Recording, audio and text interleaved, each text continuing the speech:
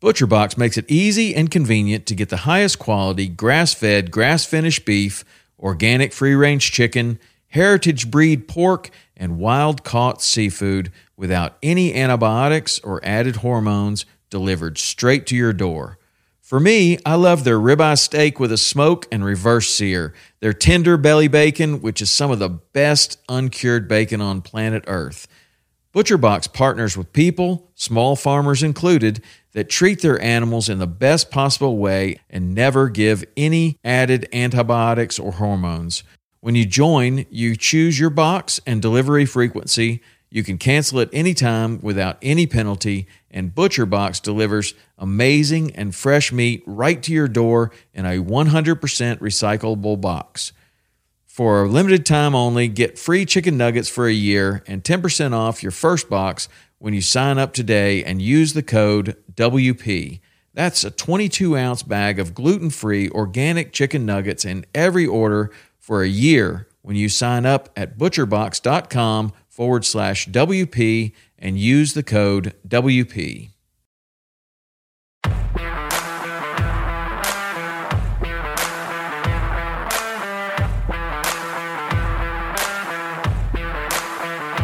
Welcome to Western Contours Podcast, sharing experiences, providing insight, and looking for solutions to become better hunters. We talk gear, on and off season preparation, tips and tactics, conservation, and finding inspiration in the outdoors as sportsmen and women. Thank you for joining us as we share our love for all things Western hunting. Hey guys, this week I sit down with Amy Hall. We get into an albino buck, girls wearing pink, and the overuse of food in the freezer. Enjoy the episode.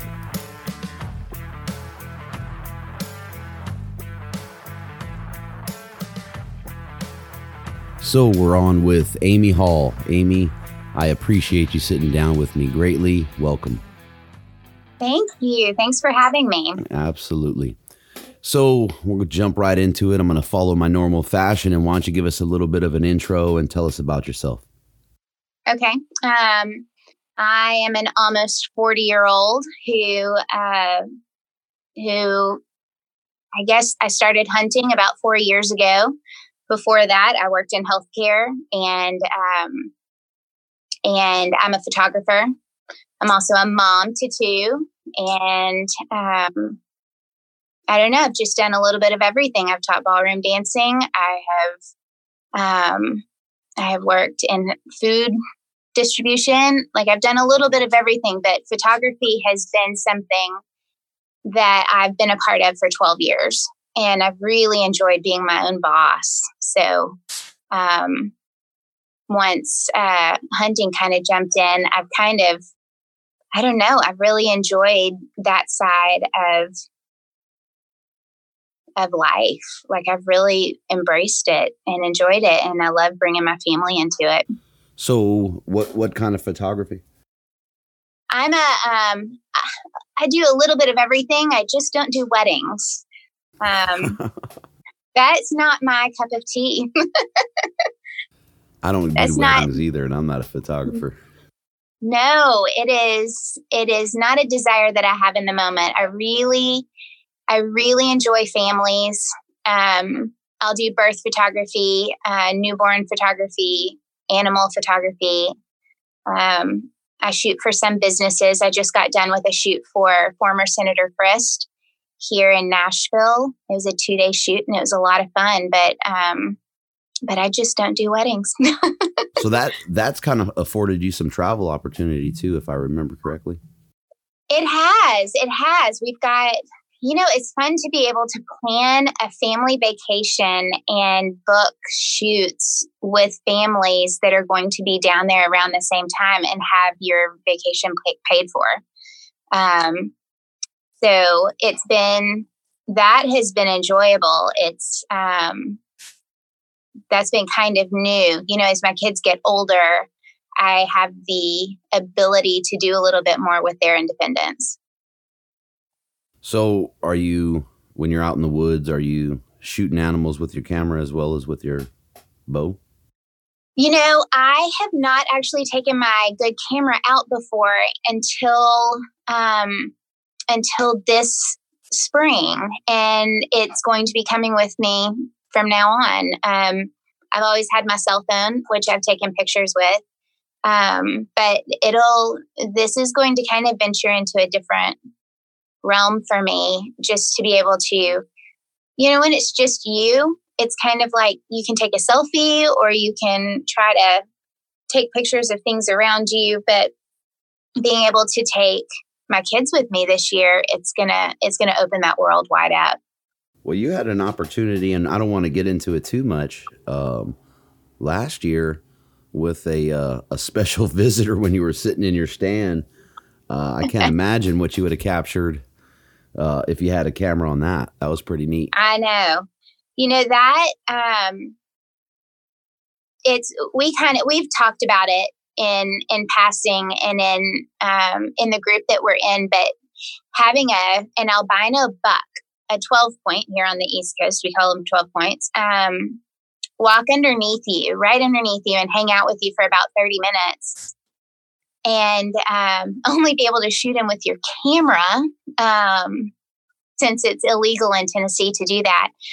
It still was a once in a lifetime experience, just to sit there and kind of observe how he behaved and the little idiosyncrasies that he had. He couldn't hear. You could make all the noise in the world and he wasn't budging.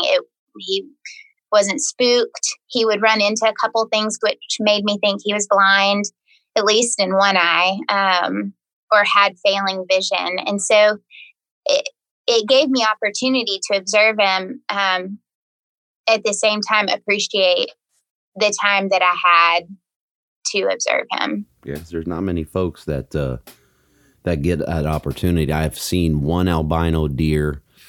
I want to say it was like, I don't know, somewhere between 8 and 10 years ago, and it was a doe. We were in the Sierras here, and at first I didn't realize what I was looking at, and it was just like, whoa. You kind of double take and wonder what you're staring at, and then all of a sudden it sets in, and you go, "Oh my goodness, that's really awesome to be sitting here looking at that." Yeah. So let's peel back for a second, because I want to hear that whole story, because that's pretty cool. I thought that was neat to see that video and whatnot. But why don't you give us a little bit about your hunting and outdoor life since you're, 4 or so years in? Yeah, we have always, my entire life have been in the outdoors.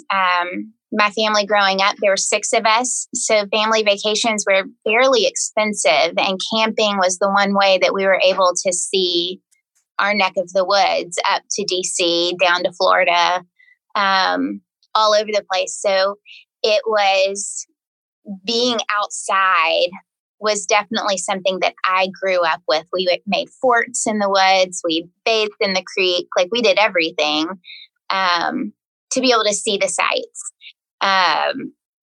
But when I married a wildlife and fisheries major, it kind of changed that a little bit.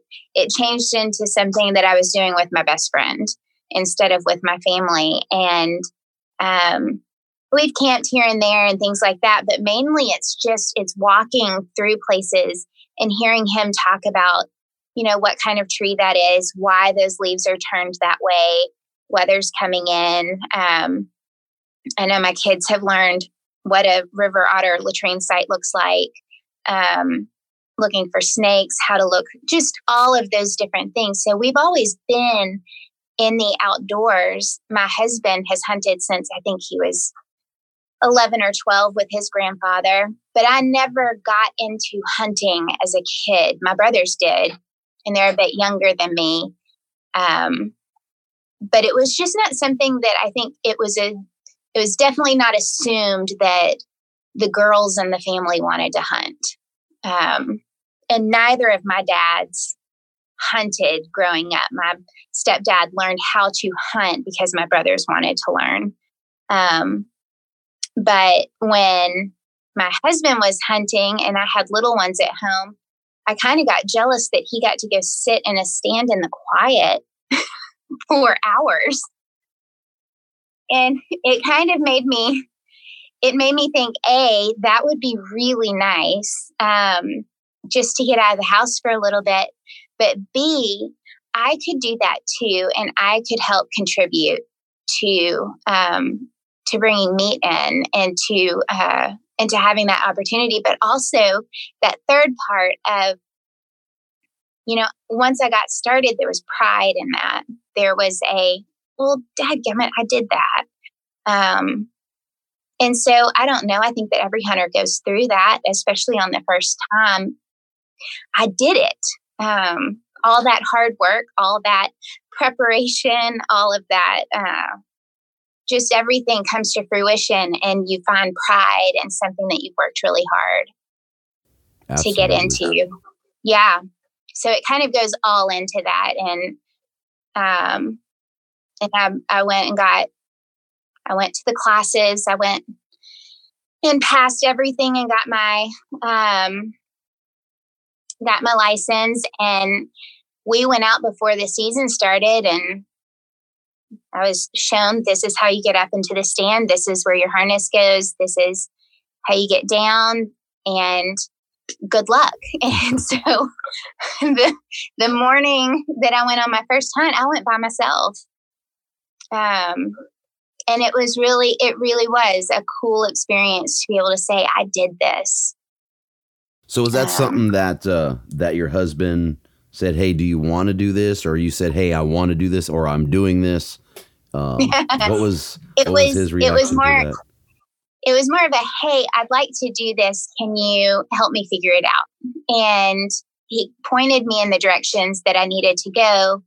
But when it came down to it, he was pretty respectful about it. He knew, after all of these years of being married, he knew how I would respond to things and how I like to figure things out on my own. So he gave me room to investigate and to do things kind of on my own. And if I had questions, I could come to him and ask, and he would give me the answers that I needed, or it would be something that we both needed to figure out. And so we would work together on that. But I think it was he knew me well enough to let me learn a few things on my own, to get up in a tree and figure out, okay, I'm shorter. This isn't going to work. I've got to figure out a different way of doing this, and kind of trial and error, figure it out. But that gives you a greater appreciation for the end.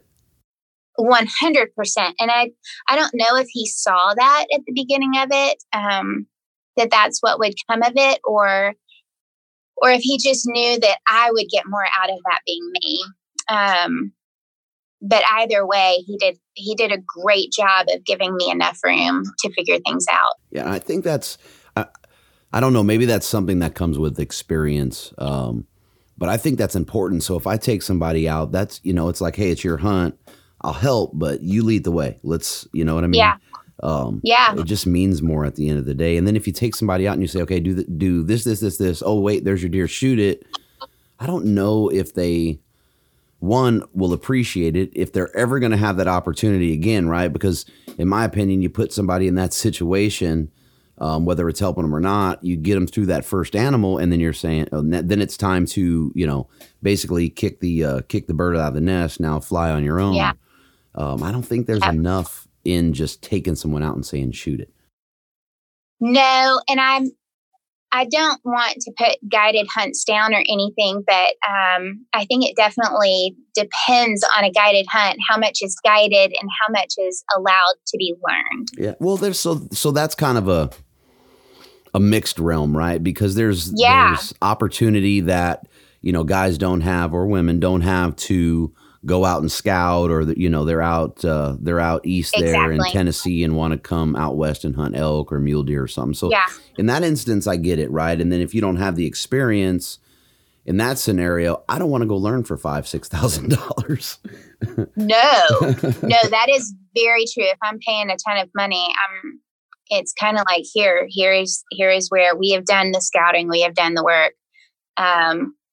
And I think it's different when you're mentoring kids too. I think that it depends on the age. My kids are, almost 12 and 9, and they will need more hands-on guiding, whereas walking alongside an adult, it's kind of, I don't know, waiting for questions or if there's a dangerous situation, pointing that out. But I don't know, it takes a really good teacher to see that balance and to see where to interject and when to hold back. Yeah, I think with kids too, I mean, and I'm speaking from my experience, is if you don't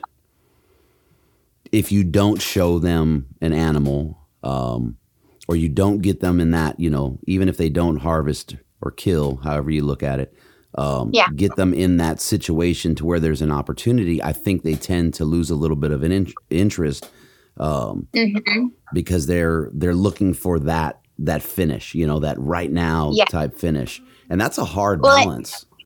And don't we all? Yeah, we do. But I think we all need that. With kids, it's a little bit more. Yeah, it's a hard balance because you want them to be interested in it because you understand the values in it, but you don't want to hand it to them on a plate with a silver spoon. No, it's a struggle. I think it's been a long, and I don't think that we've done it on purpose, but the whole time that I've been hunting, the kids have slowly been learning as I have been learning. And so this summer I've been prepping for deer hunting season by myself. And it has been something new for me to be managing all of that this year.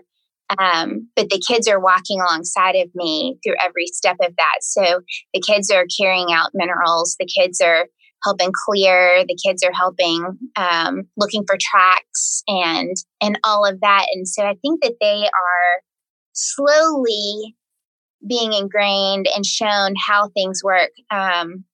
Last season, the day I saw the buck, the albino buck, I got an 8-point right behind him. And so there was the reward that day of harvesting an animal. But I brought the kids out and they were able to see how to field dress right there in person.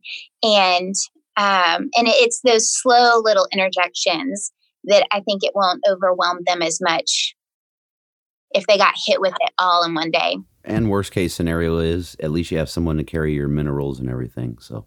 Heck yeah. That's why we had them. Put them to work. Yeah, that's it. A little bit of sweat on their part saves us some backaches in the morning. Yeah, and they learned that it's not a handout. It isn't. We don't just go out and a deer walks straight into our path because we got lucky. It has been a culmination of years of working toward this. And sometimes there's nothing and sometimes you get rewarded for it. But it'll be fun. No, it'll be fun this year just to see them experience that. So who is itching to go out and actually take something of their own? Are they both rearing for it? Or are they just kind of... I think that they're both excited to get into a stand. I don't know if either one will release or pull the trigger. Like I don't know which one would do that yet. They're both very similar. They're 20 months apart. So, they're very similar in that. It'll be interesting. Probably my son, he loves all of that kind of stuff, but my daughter's a little more tenderhearted. And that's, I had the same scenario. So both mine, I think my daughter was probably around 10 or 11 when she did her hunter safety, and my boy did it at the same time. And I want to say he was 6 or 7. And she would not pull the trigger on anything. Put a quail in her sights, and she looked up at me all teary-eyed, and I looked at her and I said, "Hey, it's your choice. I'm not going to force you to do this." And she looked at me and just shook her head like, "No, this isn't for me. I'll eat it, but I'm not shooting it." Yeah, I could see my daughter being there. But I can also see her competitive nature. If my son gets something, that competitive nature come out and say, "Well, if he can do it, I can do it." But yeah, there would be no pressure either way. But it'll be interesting to see who will actually go through with it. Yeah. What were their ages again? I've got 11 and 9. So here in Tennessee, you can't take hunter safety till you're 9. Yeah. So they're right there. Yeah. They're right there. They're right there, but they want to be in a stand so bad, just to be a part of it. My husband and I think we draw straws when it's in October and November and December on who gets to go right now. Alone. Who has to stay with the kids and who gets to go. Well, it'd be nice. I mean, you get some, some double stands and, you take one time and he takes one time. Yeah, we've got a double stand and a single stand. So it'll be a good year to see who wants to go. It'll be fun. Who wants to wake up in the morning? That will be the big thing. Then we'll see who's racing to the single stand after. Exactly. So let's talk about the 2018 season a little bit, and that'll include that albino buck. Yeah. 2018 was a good season. I had just come off of 2017. I got nothing. I felt like I was cursed. It was all full of squirrels and birds, and a bobcat, which it was too far for me to even think about taking. But it was just a bummer of a season. So starting 2018, I was like, okay, this is my year. We need food on the table. Our freezer was empty. It was 2017 really was just a crappy year for hunting for us. And so I was really excited about this last season starting. And so that was actually the first deer I got this season was the 8-point right after the buck, the albino buck. And so I was sitting in the stand. I had just had an archery tournament that I'd been to that morning with my daughter. And I thought, it's a beautiful day. It's a little cool. But the sun shines out. It had just rained the night before. I thought this will be nice. And so I went out and I sat in the stand and the wind picked up and I was getting bummed out. And it was gorgeous, but that wind, it was pretty strong and it worried me a little bit. And the albino buck came right up over my left shoulder. And like you said, you kind of take that double take of what am I looking at? Is that real? Is it a ghost? What am I looking at? And when it set in, he had come right underneath me and was right in front of me. And it was like I said, it was kind of a humble experience because you can't shoot it. You can just enjoy looking at it. I texted the people who own the property that we hunt on. I texted them and let them know what I was looking at. And it was, in essence, in their backyard. And he hung out for about 30 minutes, walked up into the back, and all of a sudden I noticed that he was joined by an 8-point, a big, huge 8-point. And I thought, thank you, Lord. Thank you. Please just walk this way. And he did. And I felt almost like it was a reward for obeying the law. Like, okay, you obeyed the law. Here's your reward.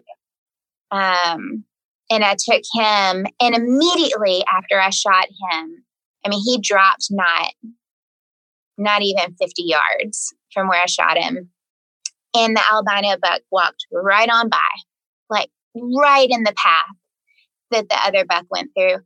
And so I sat there for a little while and texted my husband. You always text the person that you want to know, I just got a buck. And I said, bring the kids, because I wanted them to see the process of everything. And 2018 was kind of what I felt like was my independent year. I've always had to depend on my husband for transporting, helping to drag. I'm 5'2", like 120. Like, I'm not a very large person. And so I've always kind of depended on him. And this year I got a jet sled. And I will tell you that thing is amazing to be able to drag a deer out without help. And then I have like a hitch on the back of my car, and I can just tip the jet sled right on top of it and bungee it down. And I can I can do it all by myself now. And it feels so good to be able to do that. That, you know, that you're saying that, I mean, that's kind of something that I would take for granted, right? I mean, I really like the pack out part. I mean, for our hunting here, we don't, you know, we're not dragging a deer, and no offense. Yeah. Most times to the road, right? We're having to quarter it out, right. You know, and pack it out. And I look forward to the work in that. Yes. But I think I would have taken it for granted if I was, you know what I mean? If I was getting help and I wasn't able, I never thought about that. Like that's part of that. That's part of that whole process, right? Especially when you're by yourself, that solo experience, and then being able to, you know, start to finish that. I never even would have thought of that. Yeah. It opens, I mean, it's a different demographic. It's a different, like I've always gone into hunting for the 3 years before this last season. I've always gone in, okay, well, is he available to come help me? Or is somebody else available to come help me if I go in by myself? I've always had to think of it that way. And this last year, being able to conquer that and figure out those logistics, I can now say, drop the kids off at school and go sit in a stand all by myself and not have to worry about making a phone call. You think that limited you? Yeah, it did limit me in the past. I definitely would think that. I would enjoy hunting with my husband if we had the opportunity to do that. It would be great, but it feels really good to have that independence now. And I do know that if I ever got into a spot that I needed help, I can call him. That's not a big deal. But being able to have the ability to do things by myself, it also feels really, really good. Yeah, that's awesome. Yeah, I think I would have overlooked that or taken that for granted and not, you know, again, not given that any consideration. Yeah. Yeah. That's, wonder how he feels about it. She don't need me. I think that there's a little bit of, I think it gives him a little breather of a, not that he's not needed. I don't think he ever feels like that, but I think it gives him a little bit of a, okay, she's going to be okay. And probably, I would hope just a little bit of pride in knowing that there's probably a ton of pride that comes along with it. Yeah. And being able to figure it out. And it was my uncle who suggested the jet sled. So I've got to give him major props for that. I just bungee the deer down and go, and it's really nice. Yeah. So with the albino buck, that thing got you all kind of attention, and he did, I think he did a couple podcasts and we're on the news and whatnot. Yeah. You know, it happened right before Thanksgiving, and we were away on Thanksgiving, and all of a sudden I started getting phone calls. Hey, you're on the news. You're on the local news. And I had no idea, that they were going to put the story on the news, but they didn't give me any credit at all. So I had to make a couple phone calls and make sure that they give credit where credit's due, not just because I was the hunter that saw it, but because I'm a photographer. And that's who I am. That's my name. And so, we cleared a couple things up, and then before I knew it, within the week, it went global. And on the news, you don't make any money off of any of that, but it was neat to see everything go out. There's good publicity that comes with it. There's bad stuff that comes with it. You just kind of have to overlook it. The Fox News lady that wrote the article, I think she's done a good job of deleting the really nasty stuff, but there's some great names that came from it. What's funny about that, though, is you didn't shoot the albino. I didn't. The albino was I able to didn't. walk, so it's like, well, you got this thing on. It kept going. I know. It was the flack that I got was, well, you opened it up to people who wanted to poach, and people didn't understand where I was hunting and the neighborhoods that we were in. Unless you're bow hunting, you can't hunt within the city limits with a gun. He's very protected by the neighborhood that we are in. And again, I didn't shoot it. There were a couple of news agencies that actually the title was hunter shoots albino deer. And then in small little bitty writing, it said with the camera. Go figure. So if you didn't read the article, there were two things. If you didn't read the article, then a lot of people were thinking, oh, she shot it, or he. Because the other part was, if you didn't read the article, a lot of people assumed it was a man. There were a lot of people who didn't read the article that in the comments, it was he. And because the title said hunter. And so they automatically assumed it was a man, which was very interesting to me. So, well, that segues into a whole other conversation there. It does, doesn't it? It really does. Yeah. Okay. So I got a couple things here. Let me gather my thoughts, because I was trying not to laugh as you were saying it, because I could hear it in your voice. So actually, I'm kind of surprised. So I don't know if we touched on that you're in Tennessee, not yes. exactly the Western contours that we're used to here, but the women or female demographic of hunting is pretty important to me. So that's how we connected, and that's one of the conversations that we've had previously, and that's why we're talking. So this is in Tennessee. Explain to us why, and I don't get it. The albino deer it's a genetic anomaly. It could be in a herd and it may not show itself, ever. And you might get 1 out of 100. So it's not like I understand, yes, it's a rarity, but it is a genetic anomaly. So typically when we look at management of a herd, things of that nature, you're trying to cull that stuff out of there, right? Bad genetics, things like that. I don't know enough about the albino gene to understand how that would work in a management scheme, but the fact that you cannot hunt it is a little bit odd to me. Yeah, I think it's more states than not you can shoot an albino deer. I think that the number of states that you can't is very low. I want to say it's 10 states or lower that you can't shoot an albino deer. And there are multiple reasons depending on the state. Some states do it because it's the Native American community believes it's a spirit, and it's out of respect to that community, depending on which state.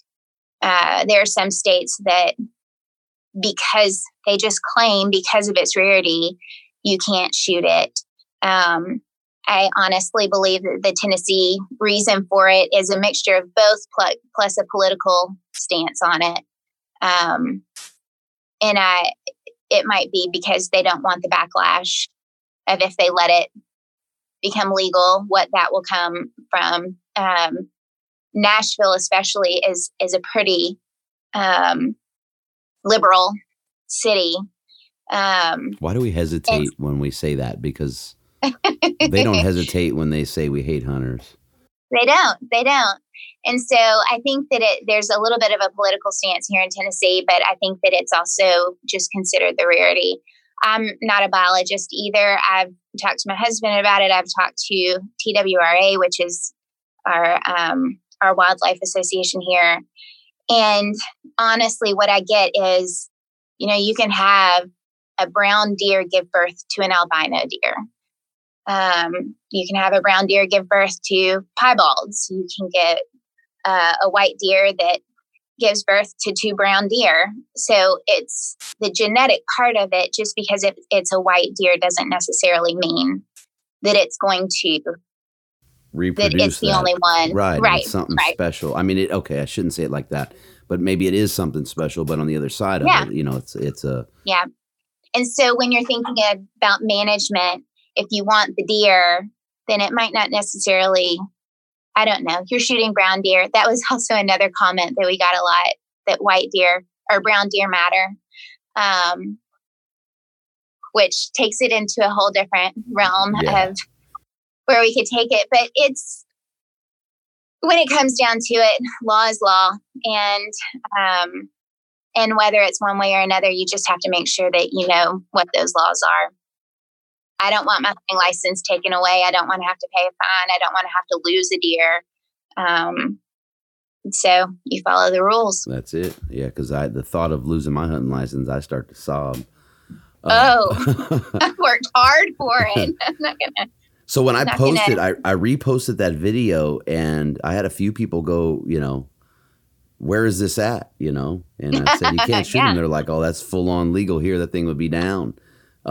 And I think a lot of places it is. Yeah, I think the general consensus is you see that thing walk across your stand, or I mean, even here, and I told you that when I saw that albino doe, if it had forks on it and that would have made it legal, I would have taken that deer, had it been legal to take in this state.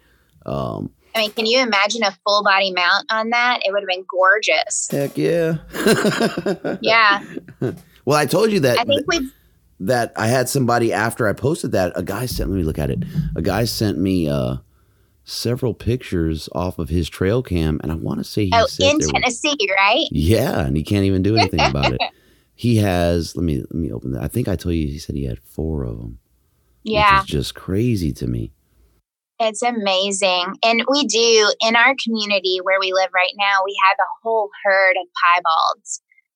But that's legal to shoot in Tennessee. Okay, so where's the difference?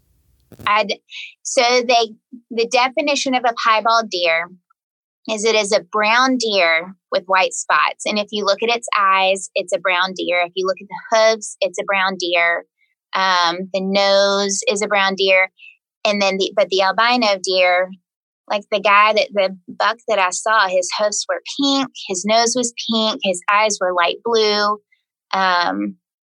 People kept saying, oh, he's got brown spots on the back of his legs. I was like, no, that's not. His glands. That's his glands. You just don't notice them that much when you're looking at a brown buck. So there are different markings. A lot of times they say, look at the eyes, look at the nose, look at the hoofs, and that will tell you whether it's pure albino or not.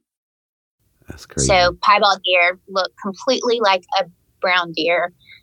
They just have white spots. Mm-hmm. Yeah, that's So they got I wonder. I would love to hear. I'm going to have to read up on that. Love to hear the difference between the two, because it has to be something with that gene. I mean, it's like it's fighting it or something.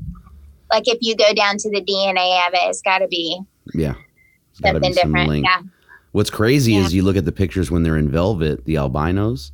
And, they're gorgeous. And I mean, it's white on white. It is the craziest looking thing. Yeah, they are absolutely gorgeous. I'd love to see him again this year. We had talked about that last night in the group that we're in.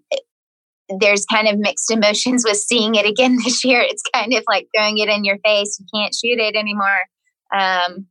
But there's also kind of a good feeling of he's still there. And most albino deer don't make it that long. And so to see one age out is pretty cool. Yeah, that is. So I'm looking at the pictures that I got sent, and he said that he has 3 of them. It's not 4. There's 3 on one farm. I don't know the size of the farm. And it's in Tennessee. Yeah. Yeah, they're all flocking here. Well, they know you can't do nothing about it. It's true. It's true. We're the safe state. Yeah. Who knows? What if our numbers get way up? They might change the law. I doubt it. I mean, if you're talking about emotion when it comes to hunting, and who the lawmakers, they're always going to go to the emotion because the touchy feelies outweigh us in numbers. 100%. Yeah. Yeah. So backing up a little bit with the he hunter. Yeah. Why don't you touch on that a little bit? You know, there were some girlfriends of mine who said, well, did that offend you? And I said, it doesn't offend me.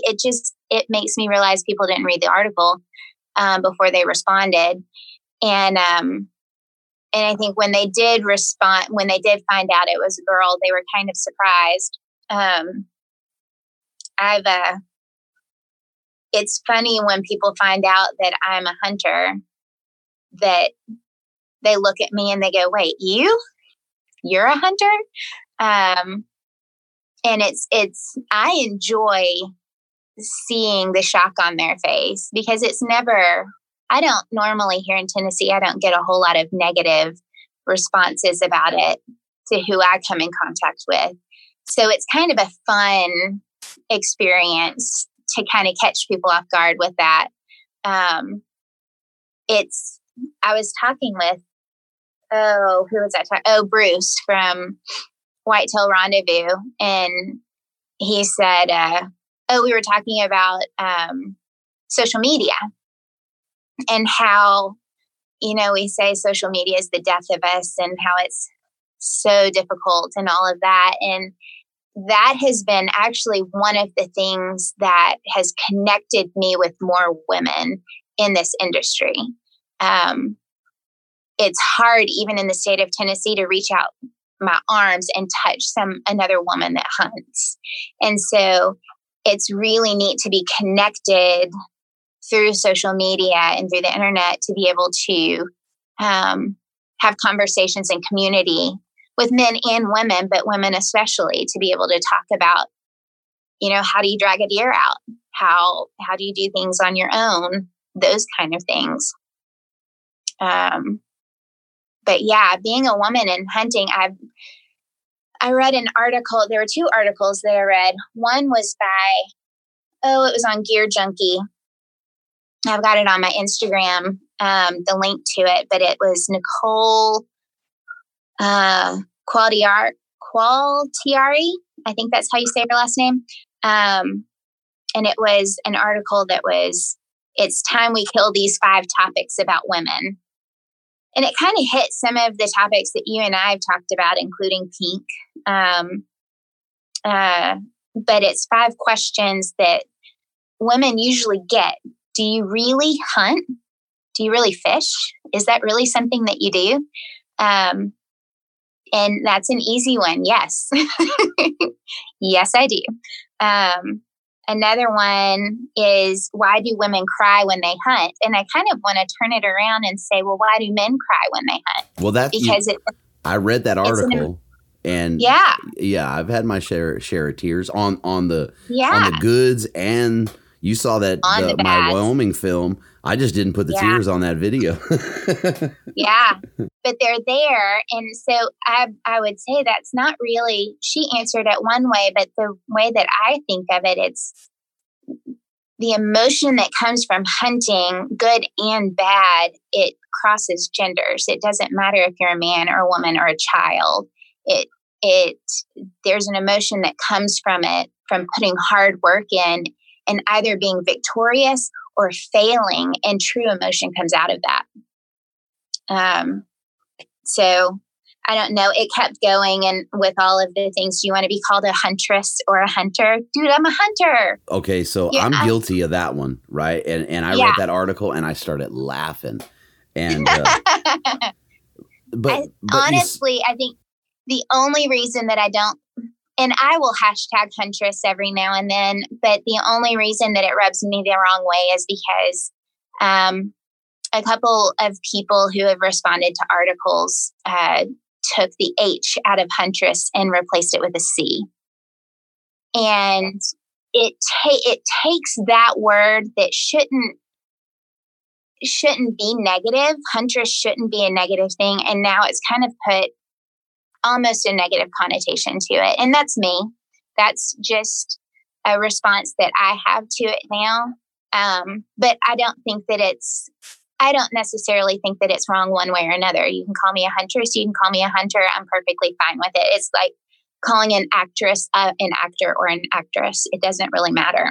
But doesn't that go back to the you hunt, you fish, right? Yeah. I mean, are you to me, and we talked about it earlier, right? You're going from walking out into the stand, 0 dark 30, and you're leaving the stand at 4:30, and you're dragging your deer behind you. However you're getting that deer out, you have completed that from A to Z on your own, right? Yeah. So there's that's a hunter. It's the same thing I do. It's the same thing that 100%. Tom, Dick, Harry, Susie, Joe, and whoever. It's the same thing. So we're all hunters. Yeah, there's no hunter He-Man or you know what I mean. It's really weird to me that there has to be a line when we start talking about a woman that hunts and a man that hunts. I think the only difference in any of that is a youth hunter. Yes. But as far as men and women go, we're hunters. There's women that are killing more stuff than me. They're packing in deeper than me. They've packed out more animals than me. They're way more proficient, with their weapons than me. So I don't know. For me, it almost belittles it, right? It almost belittles hunting, not the person so much, but something that I'm very passionate about. And I think that's why it drives me crazy. And then there is I want to call it a stereotype, but it's not so much a stereotype and more power to them, right? And I'm a living, breathing man with eyes. But when you got a misrepresentation of hunting and it's the bikini, Daisy Duke's butt hanging out, right? That's the stuff that drives me crazy because it belittles a woman's effort in the same pursuit that I'm in. And that's, I think, where my problem comes from. Honestly, so before I started hunting and before I started thinking about, am I a hunter or a huntress? And this, no offense to anybody out there who does the bikini, whatever. I am a mom. I am a hardworking woman who works hard to be able to do something like this. And you're not going to find me in a bikini. You're not going to find me like posting pictures like that on social media. But I kind of put those type of people into a huntress nameplate. Like I kind of put those two together. If I'm serious about this, which I am, if I'm passionate about passing it on, if I'm passionate about mentoring and bringing more women into this, not every woman is going to look like those women who are putting themselves out there like that. And I would rather reach normal women who are moms, who are single, who are learning, who are students. Like I want to represent a hunter, not a body type. Well, and so on the other side of that too, I mean, and I can think of, what is it? It's Colorado Mountain Huntress. There's PNW Huntress and New Mexico Huntress. Matter of fact, I did an episode with Katie. And they are killing it. I mean, they are. Yes, they are. I mean? They're going out and they're getting it done, and they're real women. Yeah, and not to say that the other women aren't real. I don't want to take anything away from what they're doing, right? But it's just weird how it kind of classifies you, and I guess that's the struggle that I've had with it, and I struggled with it for a while, and I would bring it up all the time when I had a woman on the podcast trying to understand it. And then it just kind of faded for me. Well, it kind of faded for me, and it actually, doing this more and more and more, and talking to more women in it, it kind of, like I said, for me, it just seems like it belittles the pursuit on a whole. Now, if you're going out in a bikini and you're laying stuff down, more power to you. More power to you. I think that I would take it a little bit. I would take the belittling there, but I would also put out the fact that it's distracting. It's distracting from, like, my point of having an Instagram account with all of my hunting stuff is because I am a hunter, and I want to help people learn more about hunting. I want them to be excited. I want to encourage people in it. I want them to laugh. I like it. There's a whole community about it, but I don't want to distract from that. I want the main focus to be on conservation and on hunting and what the hunting community does for our lands. And I think that, yes, it belittles, but it also distracts. And the distraction, I mean, that it's kind of from where I'm sitting, right? And I'm making an assumption, broad stroking. Yeah. It almost puts you in a category whether or not you want to be there as a woman, right? It almost belittles the pursuit. And women are a huge portion of our demographic. And it's been said over and over that it's the fastest growing demographic in hunting, which is pretty important considering we always hear, our numbers are declining, blah, blah, blah. Yeah. So it's pretty important to uphold your side of things and have some pride in that from the men and the other women that are in this pursuit. Yeah. I want to be taken seriously. I want to be taken seriously, but I also, it's just, that's a touchy place. I don't want to put women down, and I want to lift them up, but I also want to call them out for the responsibility that they have to this community, to the hunting community. And I kind of want to tell them that, if you're putting animals down, if you're doing the job, then that should be able to stand on its own. And I want my daughter to look up to these women, not just me. But there are some women that I don't want her to focus on. There are a lot of great women out there that are wonderful role models in our community. And like you said, we are hightailing it up there on how many women are getting involved, but we are also, we have the highest dropout in the hunting community. And I think that's a hard fact to see. They're not sticking with it for the long haul. And I'm sure there are a lot of different reasons for that, whether they have families that for a little while they have to take a step back from what they're doing, or maybe they just don't have the community to surround them where they are. Yep. Yeah, because it's not as fast as it's growing. It's not the focal point that it could be, in my opinion, should be, when you start talking about growing the hunting community overall. And one of the things that has kind of opened my eyes to it, and I've looked at it like, if the more women that are out there, the more kids that are going to be out there, and the more hunters we have across the board, right? Yes. Because it's been, and I'm again broad stroking, traditionally when the man goes off and hunts, it's with, by himself or, the other men in the family or a group of buddies, and the women and the kids stay home. They wait for the harvest. Like it's 1880.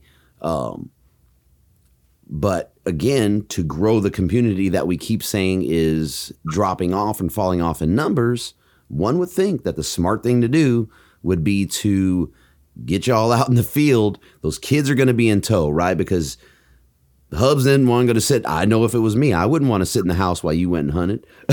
No, I'd be chomping at the bit. We're going to do it as a family. Yeah, so let's get out there and, like we said, get the double stands up, or get 4 pair of boots instead of 2. And we just grew that. We just, opened up license sales, and we might have started a family tradition, and that carries on for the next 3 or 4 generations. I mean, that's the kind of effect that I see it potentially having, if we can get that demographic to take hold and respect it the way I think it should and can be respected. Yeah, I think it's twofold. I think that men are doing a great job of encouraging women into it. I know that I don't think that I've been discouraged once by a gentleman, by a hunter, by another hunter, one way or another. So I'm gonna keep it real here. So yeah, maybe we don't discourage, maybe we encourage, but just for the lack of a better example, if you go on Instagram and you look at the bikini bow and we have a problem with it, there's 33,000 likes. And then you got you and, 100 other women out there actually kicking it in the ass, excuse my language. And you get 15 likes. Right. So it's like, yeah, we're pushing it. Yeah, we want it.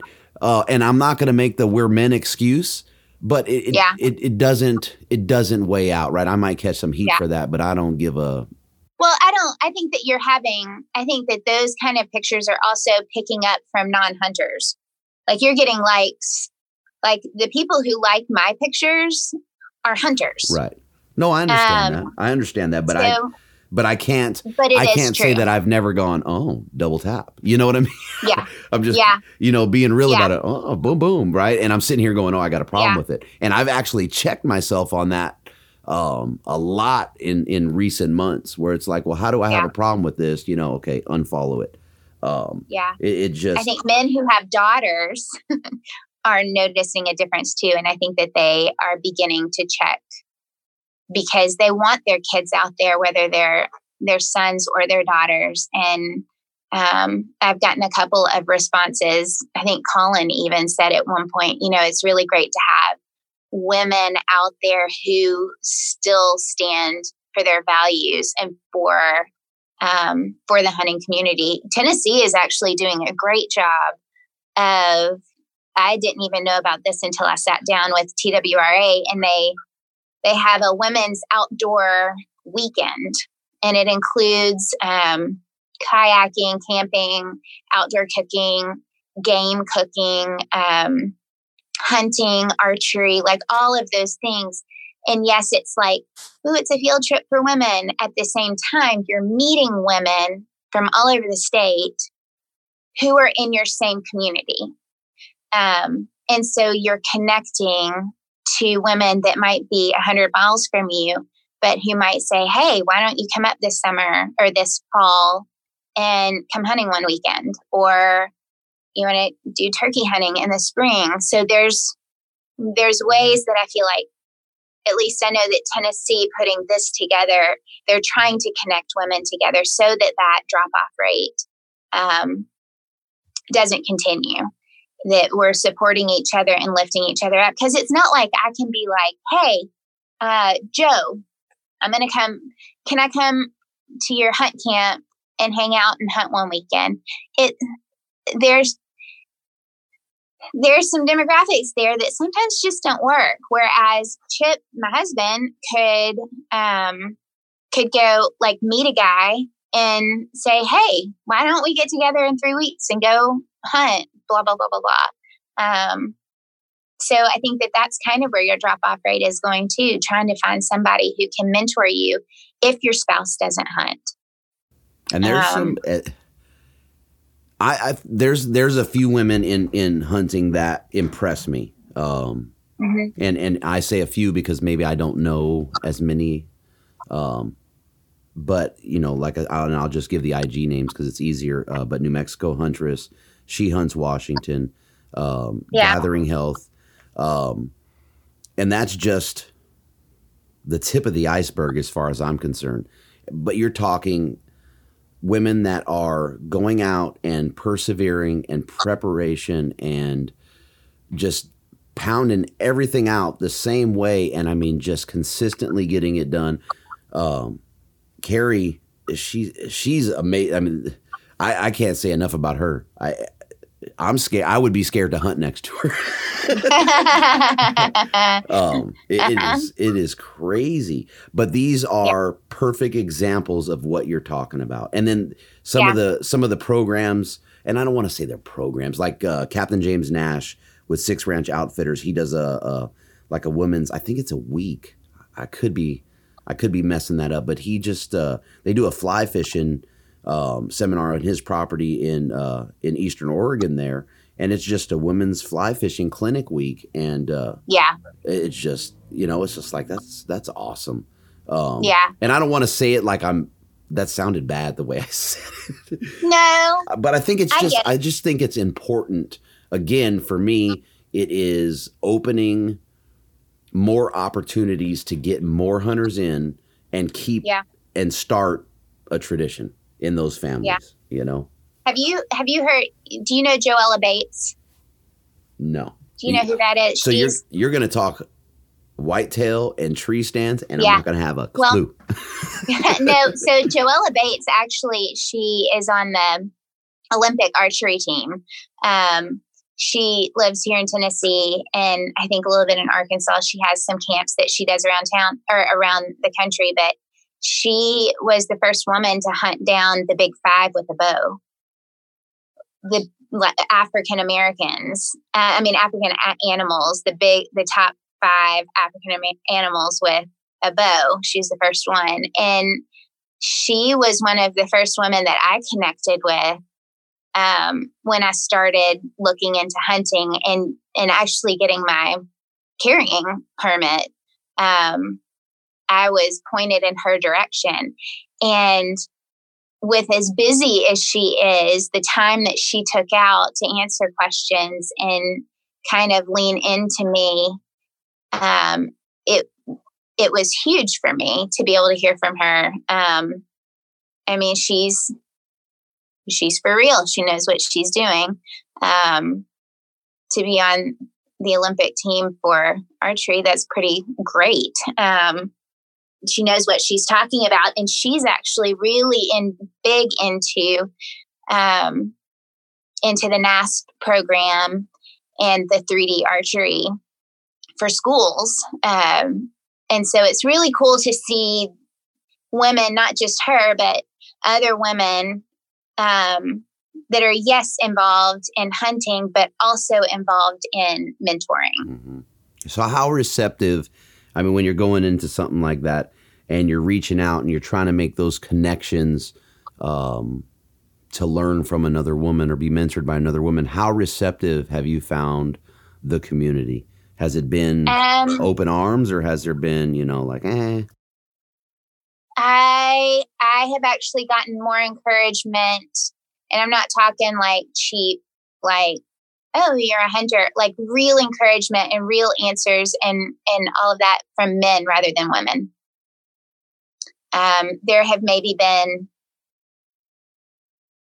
there's only one probably that when I've really reached out has given me some good advice and good pointers and things. So do you think that is a lack of information? Yes. Or maybe not knowing, or being... I think it's a lack of information. I think it's kind of a focus on still learning. There are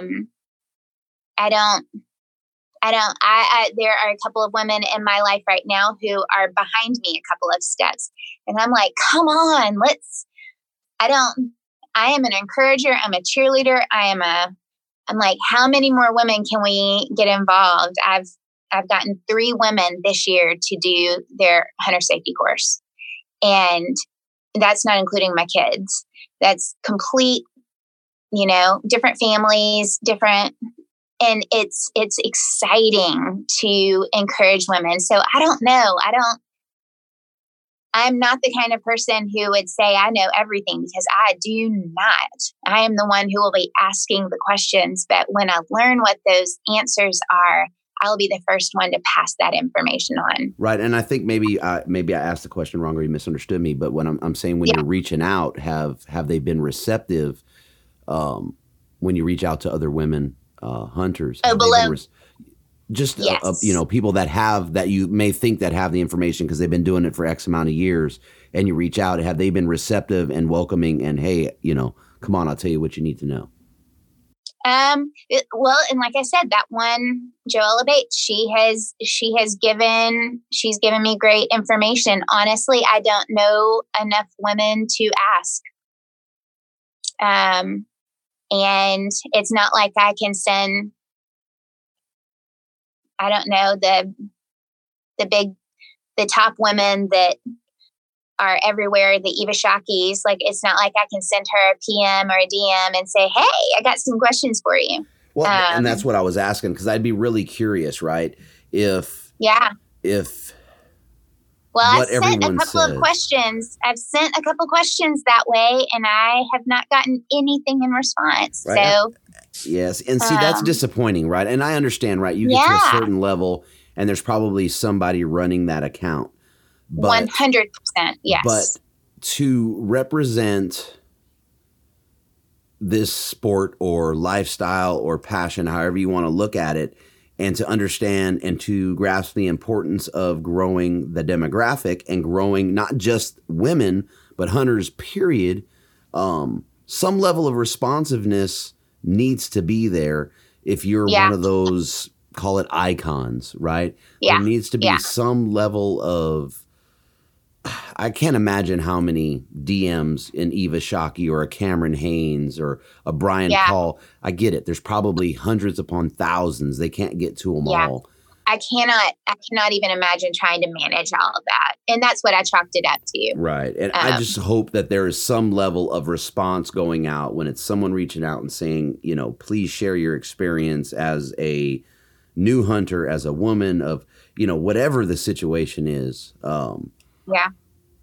Yeah, that's I'm the kind of person that, hey, you can knock on my door anytime, you can DM me anytime. If I don't know the answer, I'm going to tell you I don't know, but I'm going to tell you I'm going to try to find out for you, and I'm going to encourage you no matter what. So that's fun. But yeah,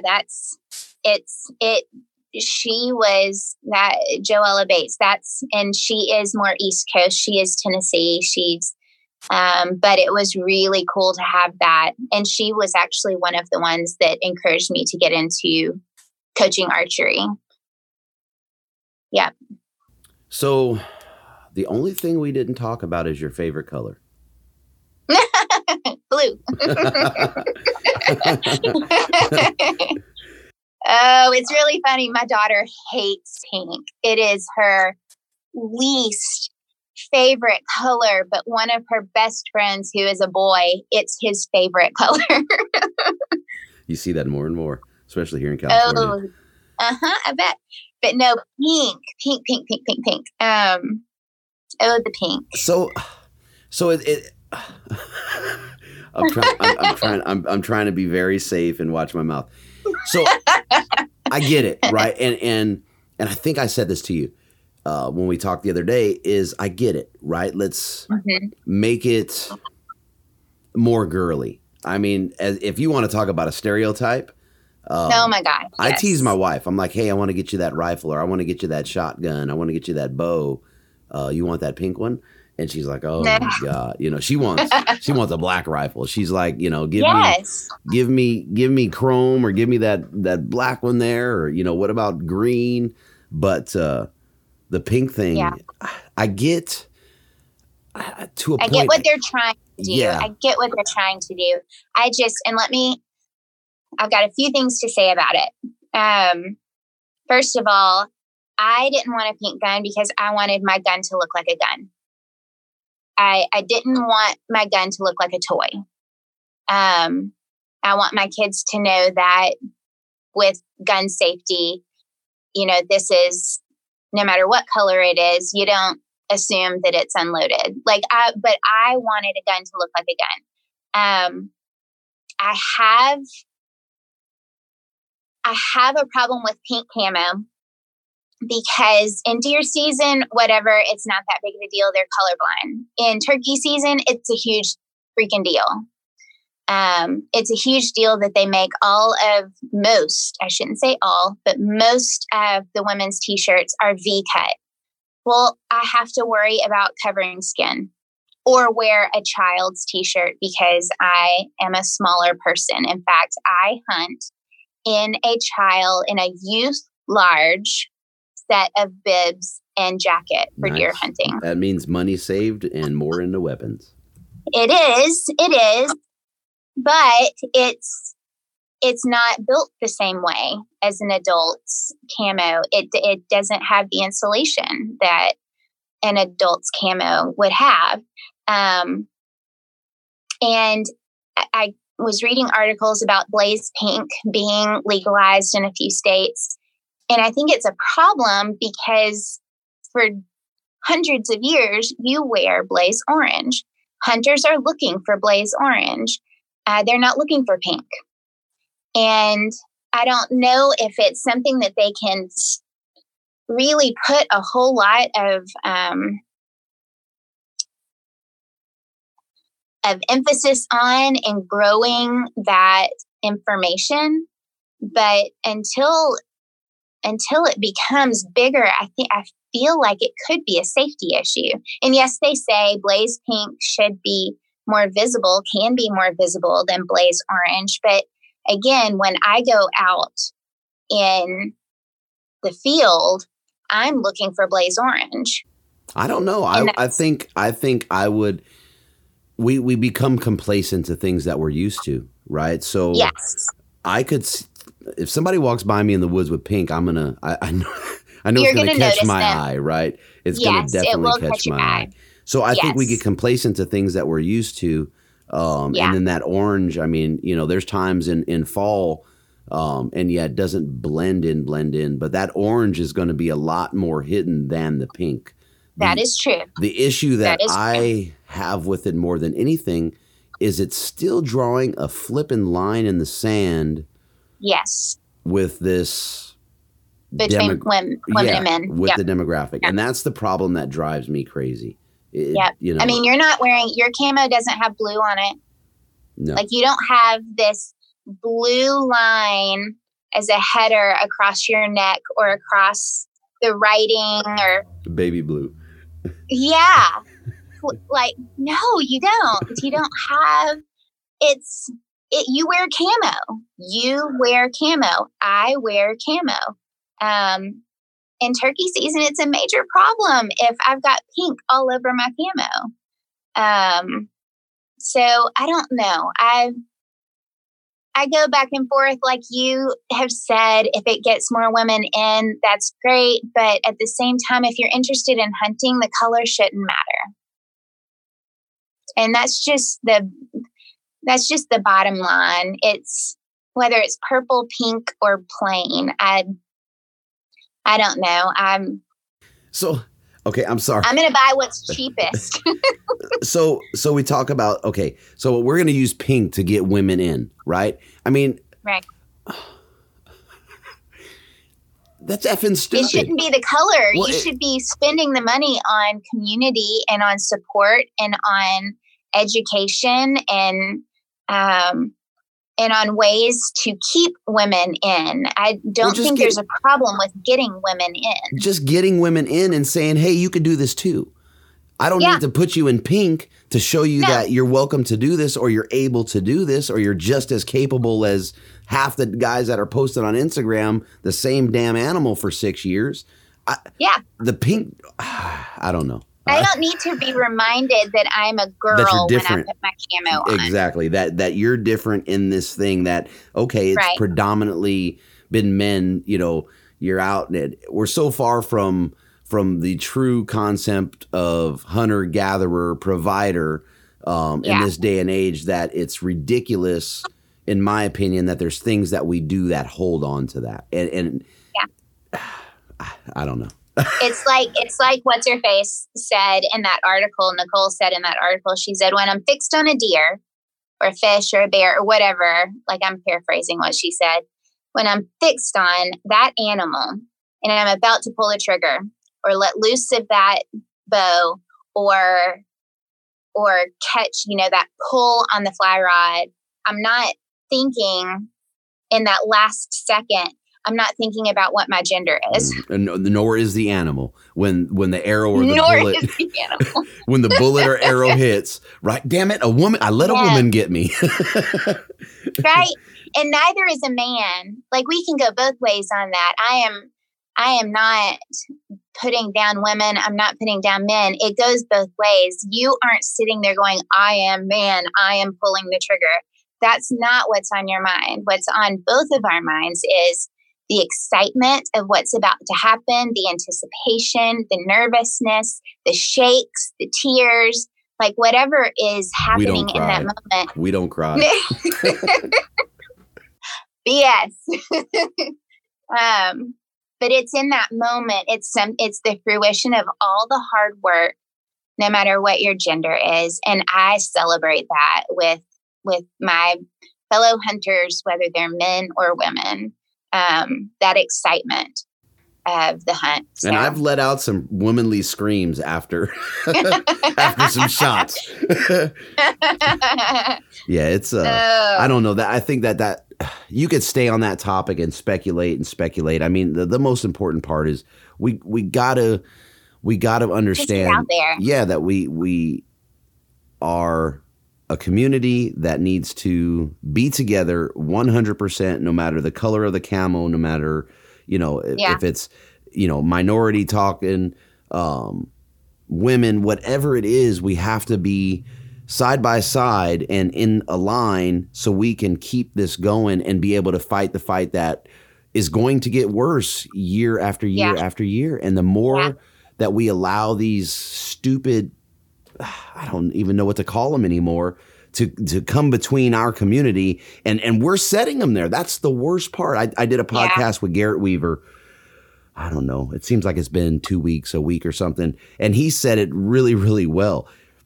An anti-hunter or an anti-wolf hunter or a vegan doesn't care whether you're hunting a mountain lion in Oregon or a black panther in the Amazon. They don't want you to do either.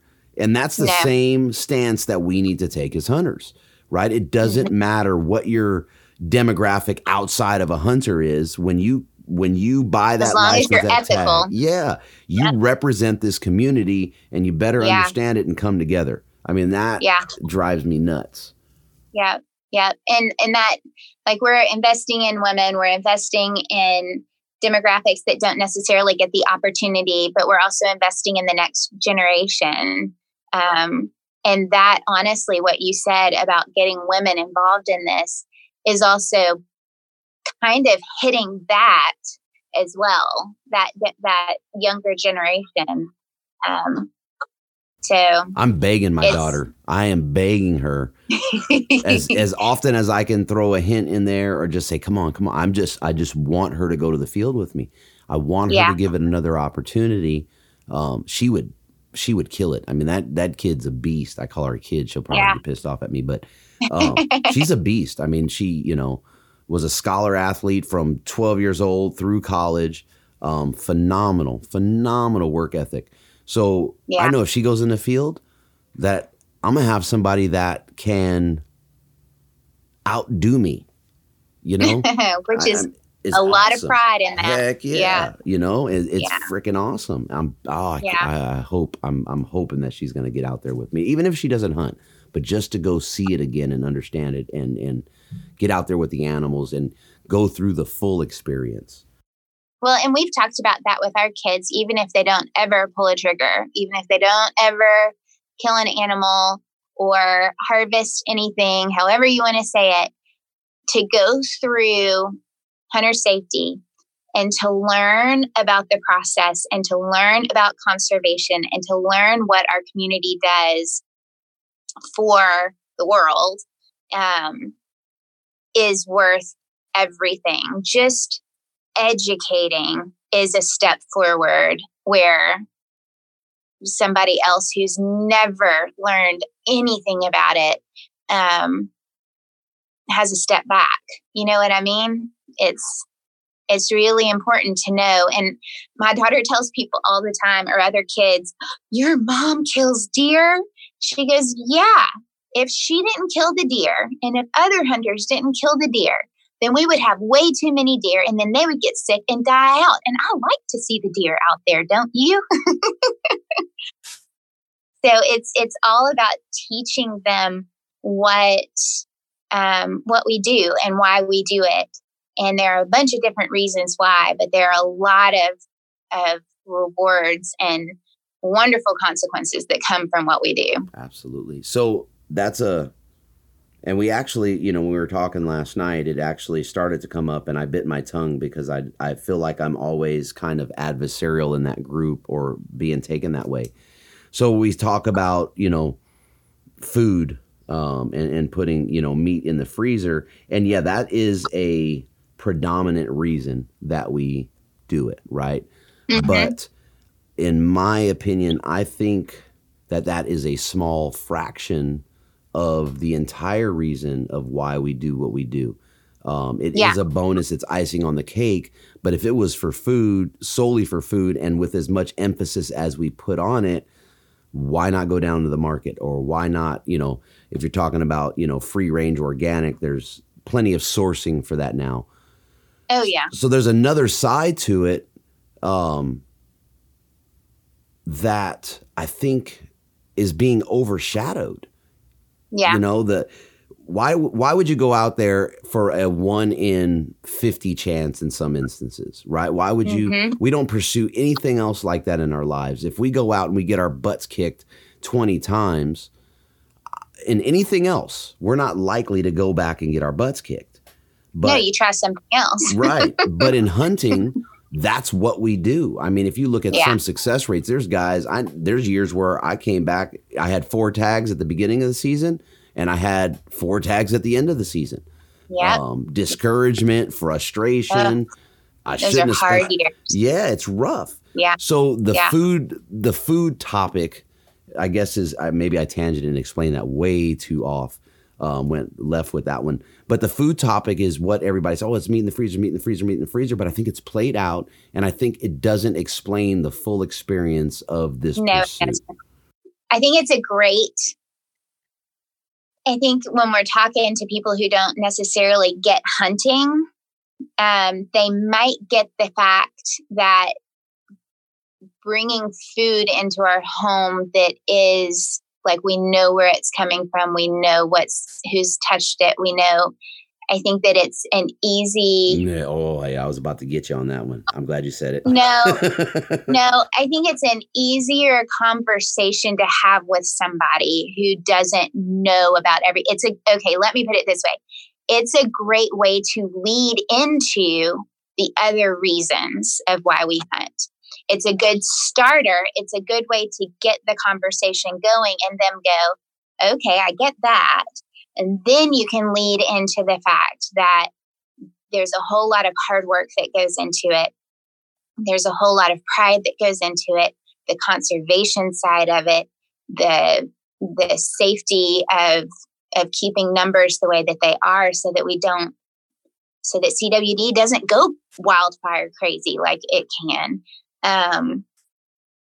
The way that Tennessee right now, I know that every single year, Tennessee has one of the largest numbers of donated venison to food pantries and to shelters that feed the homeless and the needy. And so there are some, you could keep going. The way that archery in schools touches more kids than football or basketball or track, because you're touching kids that wouldn't necessarily get into a sport because they might not be that athletic to run or to lift weights or to be big enough to tackle a 300-something pound guy.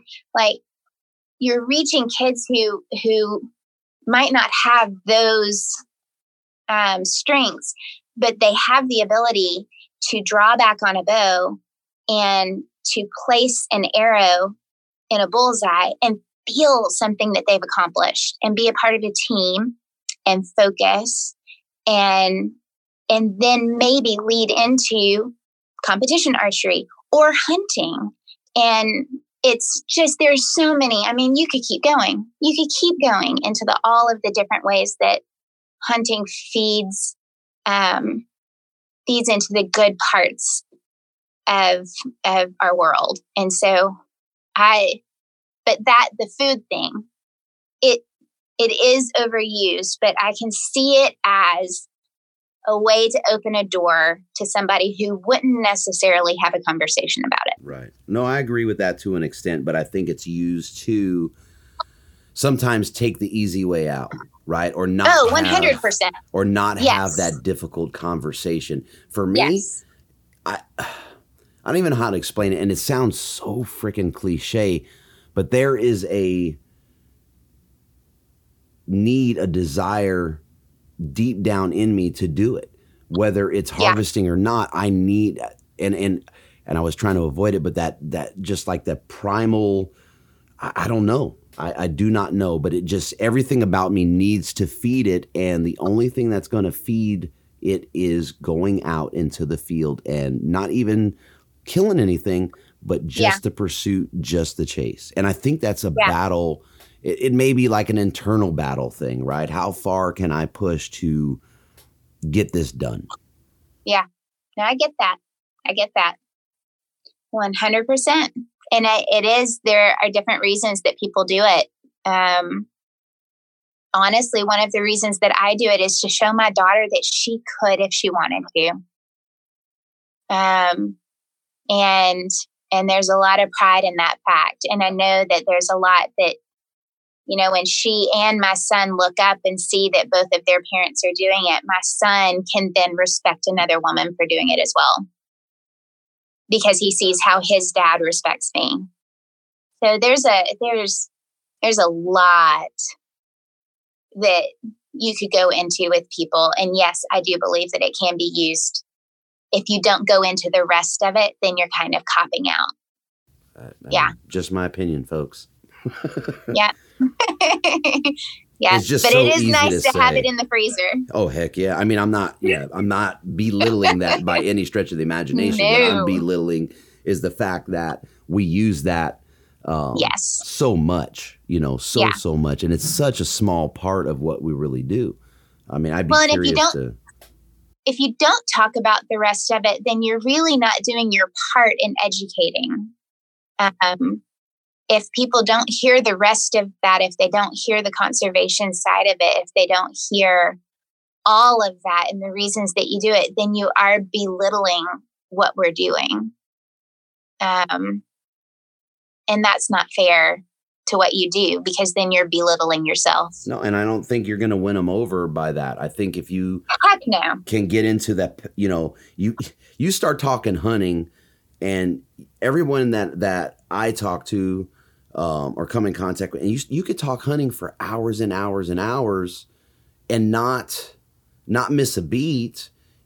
And I think when you expose people to that passion and that side of it and the emotion starts to come out, I think that's what captivates and captures people to want to look deeper into it.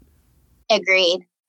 And the more they understand, I mean, my daughter's friends, the second she said that, they go, oh, well, that makes sense, about keeping the numbers down. And I kind of backed it up because they looked confused, and I said, if you had a family of 15 and one person gets sick, does everybody else get sick? There's a high probability of it. So now, like, quadruple that, like you've got thousands of deer and one gets sick. How fast do you think that's going to spread? And so it's learning how to have conversations with different types of people. It's learning how not to be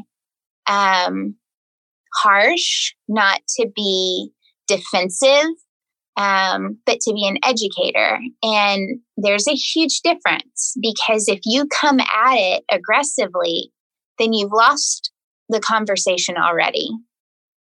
And so if you're open to listening, but you're also open to be firm and to stand on your beliefs without being defensive, without raising your voice, with just having conversations, then maybe you can at least leave that conversation not agreeing with each other, but respecting each other. Right. And there is a point with a lot of folks that it's fallen on deaf ears. You're not going to win it, but then you have to realize there's a time to walk away from that conversation. Yeah. And I would rather them walk away respecting me for having a conversation where I'm respecting them, because then you walk away from each other going, okay, I don't necessarily agree with what she's doing, but she's good people. And if she's good people then she can't be doing bad stuff. Like it. Maybe they think that, some of them. Maybe. That's my goal. That's my goal. I want everybody to like me. Right. But that's, I mean, but that is really a good goal, right? I mean, when you look at it, you definitely get more flies with sugar water than you do with vinegar. Yes. Yes. Yeah. Well, and the second you raise your voice, the second you get defensive, that wall goes up. And I'd rather sit back and have a conversation with somebody.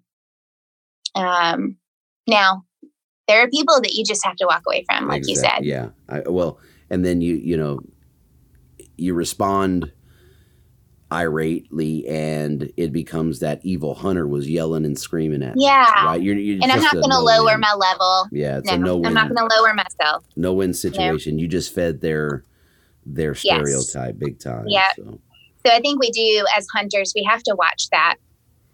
I think we do a good job, though. I think we're getting better at it. I know we may, we may antagonize here and there a bit, but it looks like we're getting better. But what the heck do I know, right? I mean, you and I are getting better. Yeah, it looks 100 like at a time. It looks like there's some good effort in that realm. I wish we could do better amongst ourselves.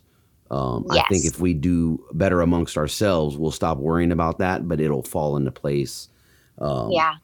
Maybe without, not without some fight, against the anti establishment, but I think we fall in line with each other. We'll be a lot better off for it. So yes. Yeah. I agree.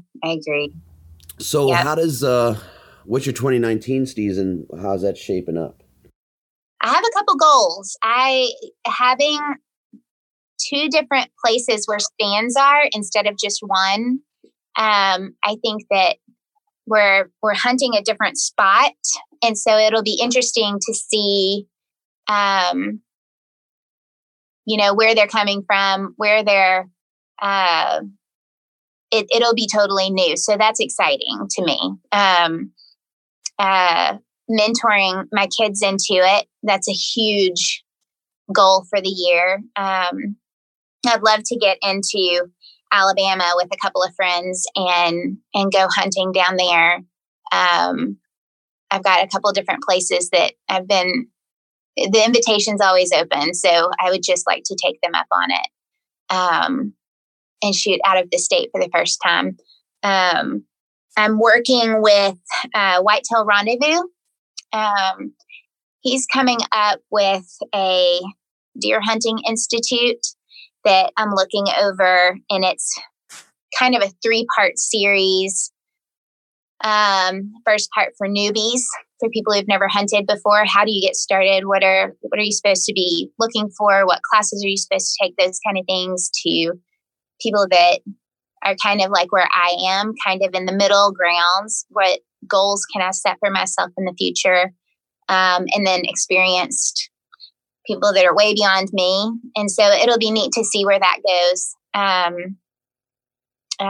in this next year.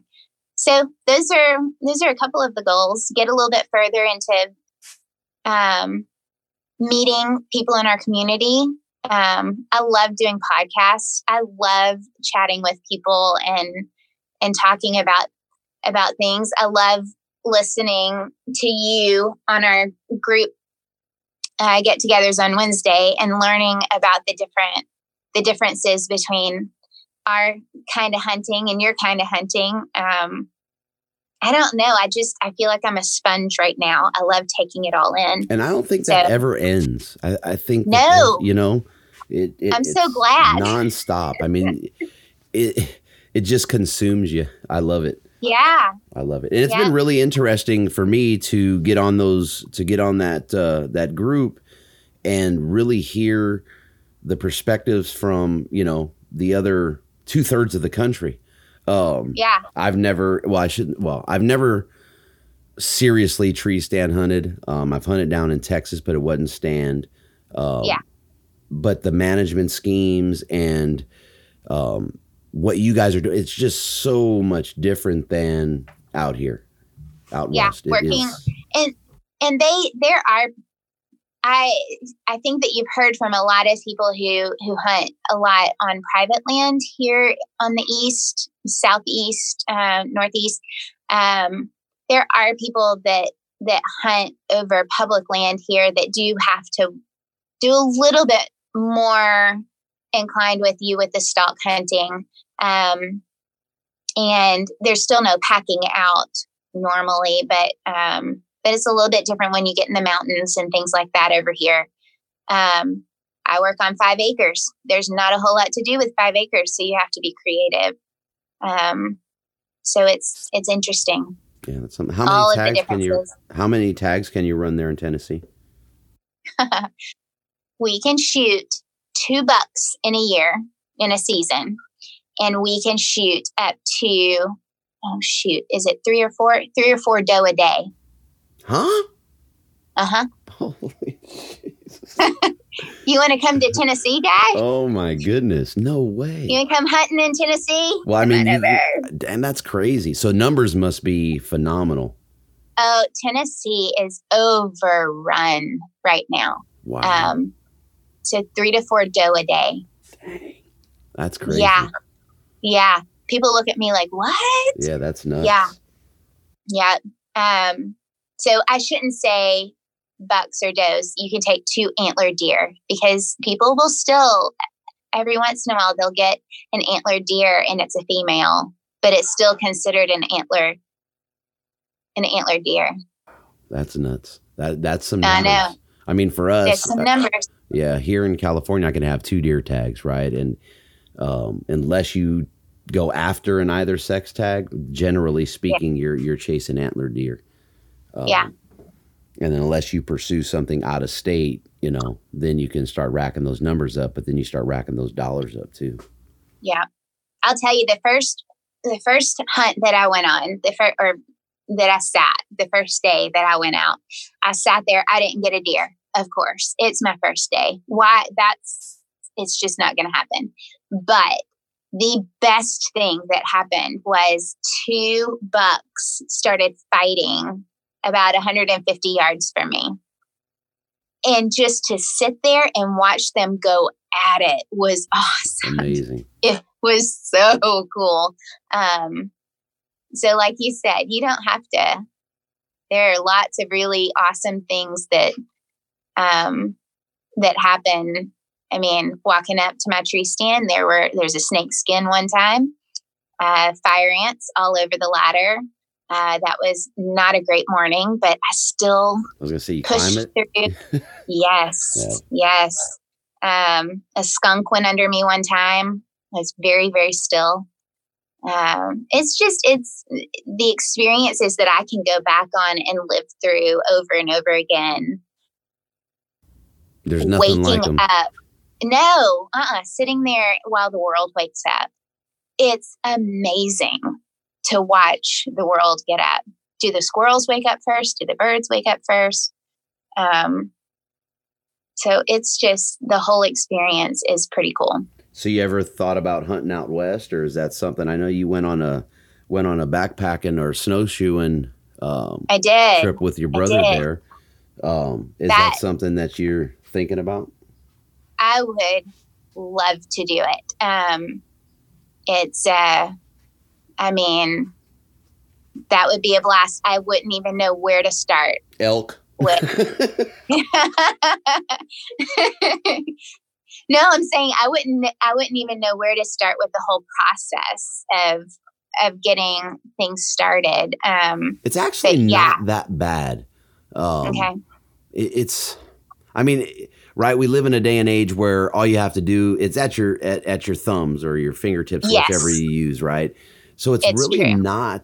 it's not that hard to get in to some of it. I think with Western hunting, coming from back east, I think the biggest shock would be the differences in gear. Would be the biggest thing, right? I'm not going to make any assumptions about the gear that that you guys are sitting in tree stands with. But I think that would be the biggest shock. But I think it's the information is so readily available. And there's some super good resources. And then, we talked about it a little bit earlier. a guided hunt or a semi-guided hunt, things like that. But right. I mean, Right. you want to go, we won't even go down that road. You want to come out west and hate deer for the rest of your life, go on an elk hunt. They'll spoil me. Yeah, you'll never be the same. It'd be pretty cool. That is definitely on the radar. It would be a dream. Like, I think that one of your things that you were like, what is your dream hunt? It would be to go out west. It would be to experience that kind of hunting. Yeah, no, Guy, we sit in a tree. I sit in my camo with my phone sometimes and my bow.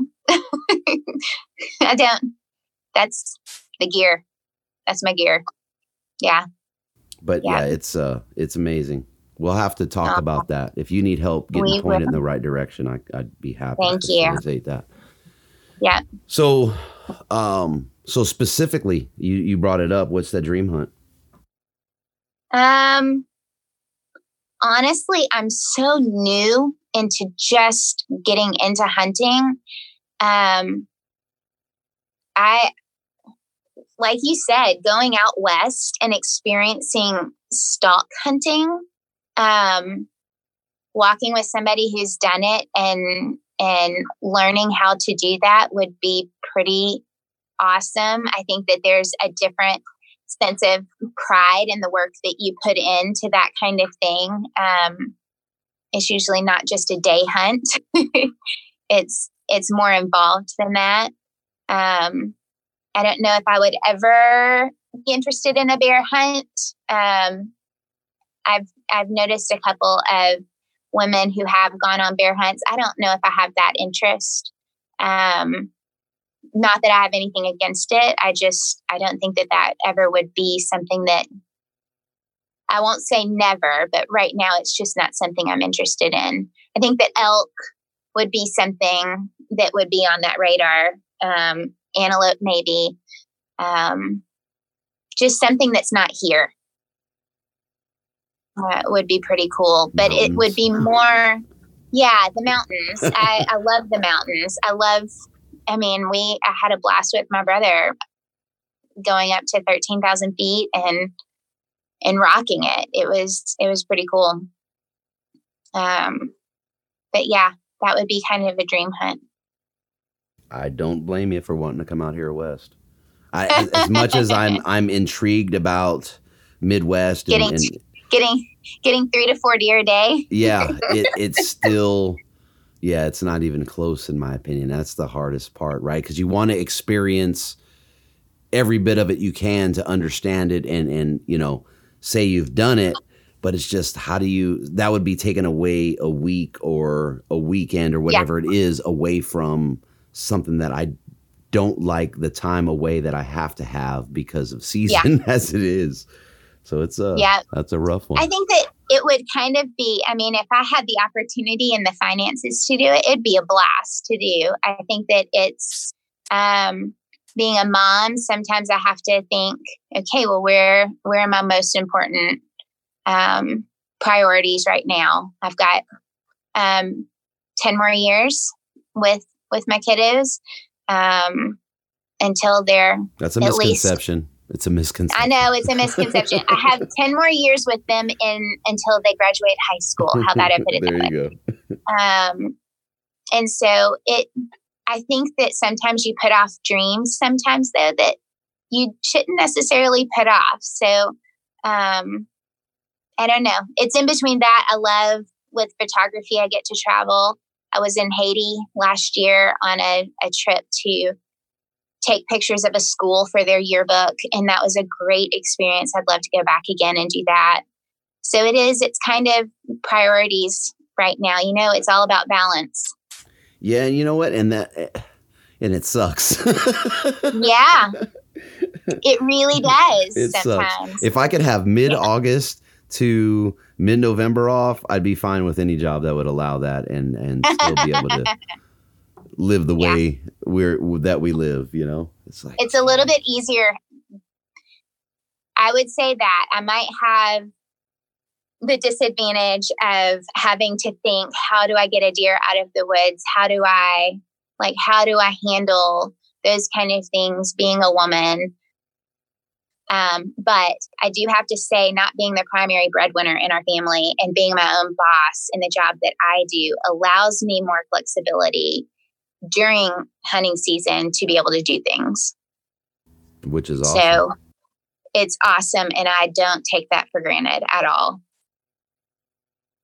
Yeah. So one of the things that I touch on every episode is conservation. Just a 1 to 2 minute spiel, just to get your perspective on conservation. Yeah, let us have it. Well, we've talked a little bit about it, about education. I have the ability to connect with kids from 4th grade to 5th grade and soon 6th through 12. And so being able to educate kids in that is one place where I get to kind of stand on my own 2 feet and be able to talk to kids about that. Just about what our hunting community does and what the state of Tennessee does. I've been able to sit in and hear some things about what TWRA is doing right now about CWD. And it's been interesting to hear the plans. I know our wildlife people get such flack for how they handle it. And honestly, I think they're just doing the best that they can. And I think that sometimes we make it harder by calling them zombie deer and creating this big, huge thing. When if you go to the NDA, National Deer Association, like if you go to these places that have all of the information, I don't know. I feel like education is the big part. I don't really know a whole lot more other than what I can do to talk to people about it. And that's, I mean, and that's one of the reasons that I asked the question, right, is to get the other perspectives. However great it is or however small it is, it's still impact to the overall effort in that, right? Yeah. The more of us that are conscious of it. Yeah, I might not have hands-on, but my hunting license every year, I am financially supporting conservation in my state and in the country, and so that's my little financial part. Whatever I'm giving to Digital Campfire, whatever parts that I'm the National Wild Turkey Federation, like all of these parts that we're involved in are the financial part. And that's one way, but it's just talking to people and educating people is a huge way. Part. I think that's one of the biggest parts, right? Is opening the eyes to the importance of. 100%. Yeah. Yeah. And underutilized. So anything in closing, anything you want to get out there? How do folks get a hold of you? What's your Instagram? Instagram, I'm Amy Hall Hunter. That's pretty much it. And again, like I said, if there are any women out there that are thinking about starting or have just started, or you just need some encouragement, or you need another woman to walk alongside of you that you can talk to, hit me up. I am an open book. And again, I might not have all the answers, but I'll help you find the answers, because I would love to learn what those answers are as well. Yeah. Good deal. Well, I appreciate the time and the conversation. It's been a blast. It's been fun. Thank you. Absolutely. Thank you. You can catch up with Amy on Instagram at Amy Hall Hunter.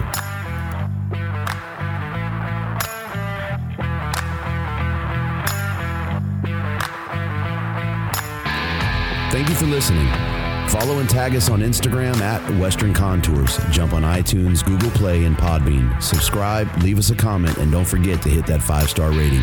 We appreciate the support, and until next time, lay 'em down.